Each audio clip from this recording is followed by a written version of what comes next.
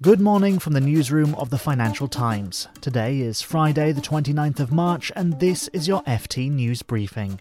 Coming up today, Turkey burns through a third of its foreign currency reserves in an effort to contain the weakness of the lira. We'll get the lowdown from Ankara. Swedbank starts to feel the heat over money laundering accusations, firing the chief executive just minutes before its annual meeting. Our correspondent has the details. And German businesses brace for no-deal Brexit.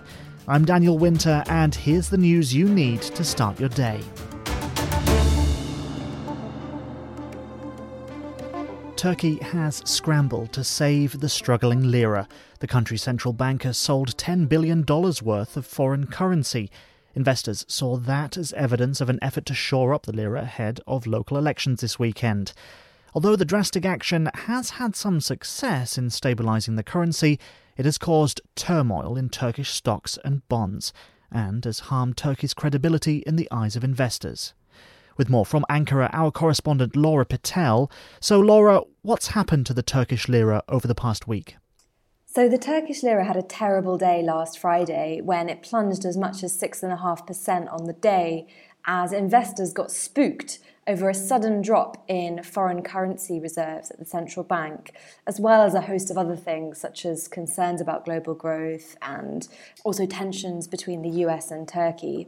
So this fall in central bank reserves confirmed what many people had long believed, which is that the central bank was using some of its reserves to give money to state banks in Turkey, who were then using it to prop up the currency.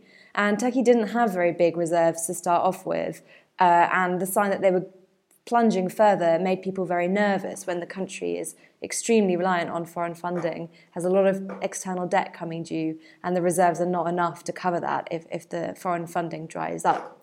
So this week, after the shock of Friday's currency plunge, the Turkish government has taken all sorts of measures to try and protect the lira in the run-up to very important local elections that are happening in Turkey this weekend.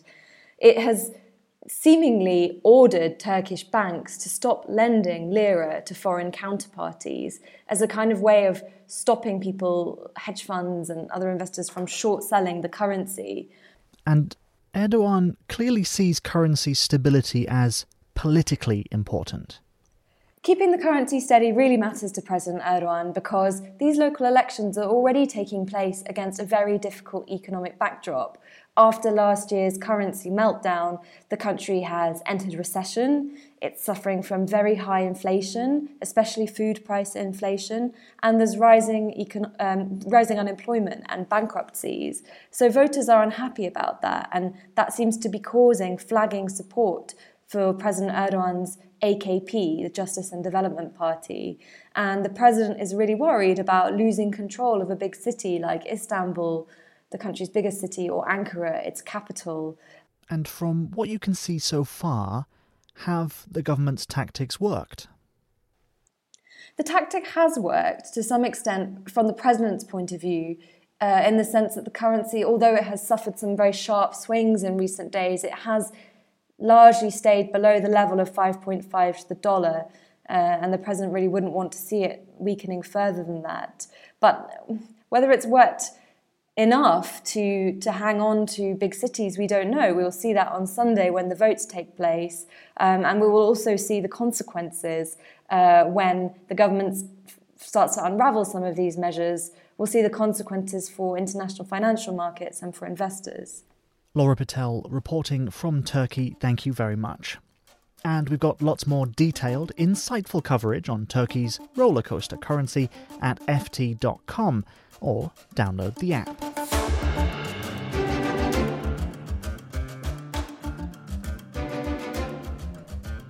In the FT today, Tobias Buch writes on Germany's efforts to escape the damage of a potential no-deal Brexit.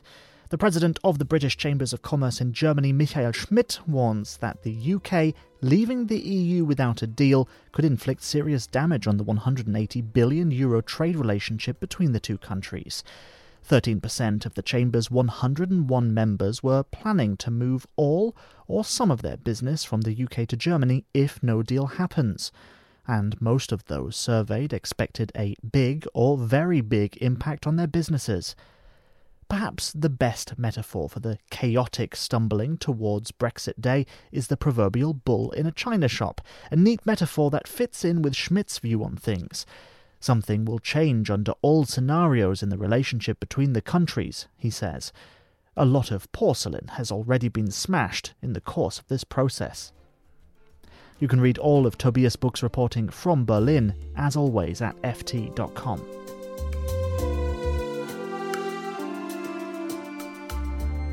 Now to more trouble at Swedbank. Yesterday, Chief Executive Birgitte Bonnesen was forced to step down just minutes before the bank's annual meeting.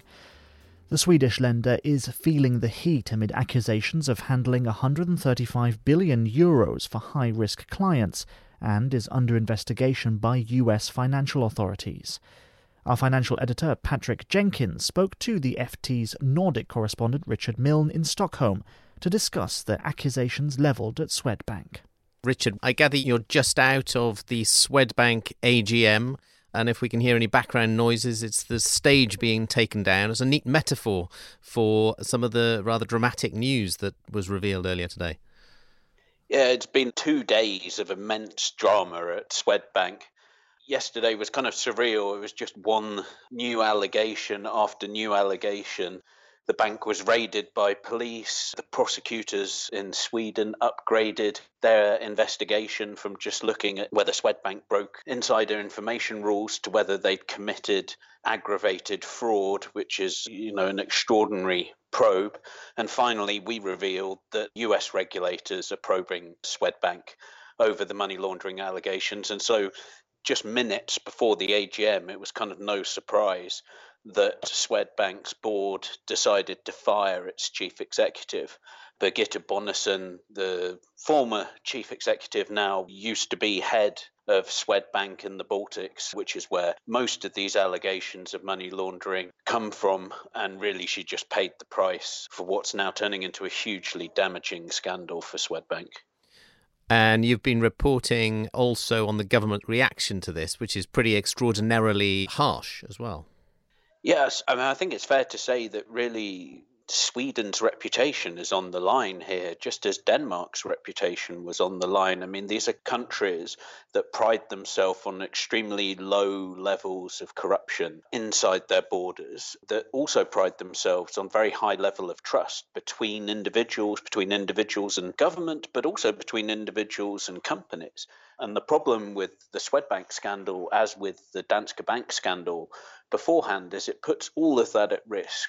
And so I think ministers in both countries are extremely worried about this trust dimension, that if it erodes people's trust in society, not just in the specific bank in question, it's very dangerous.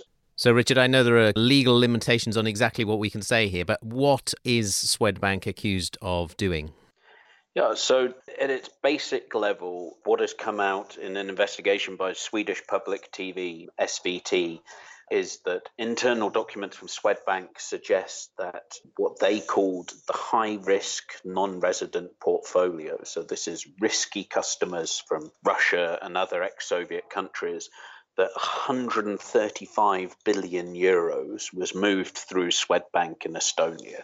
Now, it's the market leader in Estonia, but it's also the market leader in Latvia and Lithuania. So we're talking about dozens of billions of euros of questionable money flows. US regulators have asked it what are its connections to do with a number of known money laundering schemes, such as the Russian laundromat, the Panama Papers on offshore companies, and Danske Bank, and some failed banks, such as Latvia's ABLV and Ukio in Lithuania. So we're still in the early stages of really building up a picture of exactly what's gone on. But it's fair to say Swedbank is facing allegations from sort of all sorts of corners. And that was Patrick Jenkins, FT financial editor, and Richard Milne speaking in Stockholm. And that's almost it for your FT News briefing, but don't forget to follow the latest twists and turns from the House of Commons today. Theresa May putting the EU withdrawal agreement up for a vote. Can she succeed where her past votes have fallen spectacularly short? You can find all the coverage at ft.com and on our mobile app. with the latest from business, politics, and everything in between. The FT News Briefing will be back on Monday, same time, same place.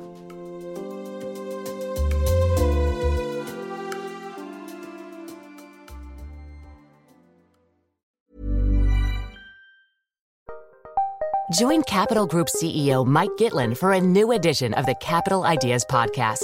In unscripted conversations with investment professionals, you'll hear real stories about successes and lessons learned, informed by decades of investment experience. It's your look inside one of the world's largest asset managers. New episodes are available monthly. Subscribe wherever you get your podcasts. Invest 30 minutes in an episode today.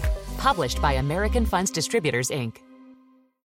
When you need mealtime inspiration, it's worth shopping Kroger, where you'll find over 30,000 mouth-watering choices that excite your inner foodie. And no matter what tasty choice you make, you'll enjoy our everyday low prices, plus extra ways to save, like digital coupons worth over $600 each week. You can also save up to $1 off per gallon at the pump with fuel points. More savings and more inspiring flavors make shopping Kroger worth it every time. Kroger, fresh for everyone. Fuel restrictions apply.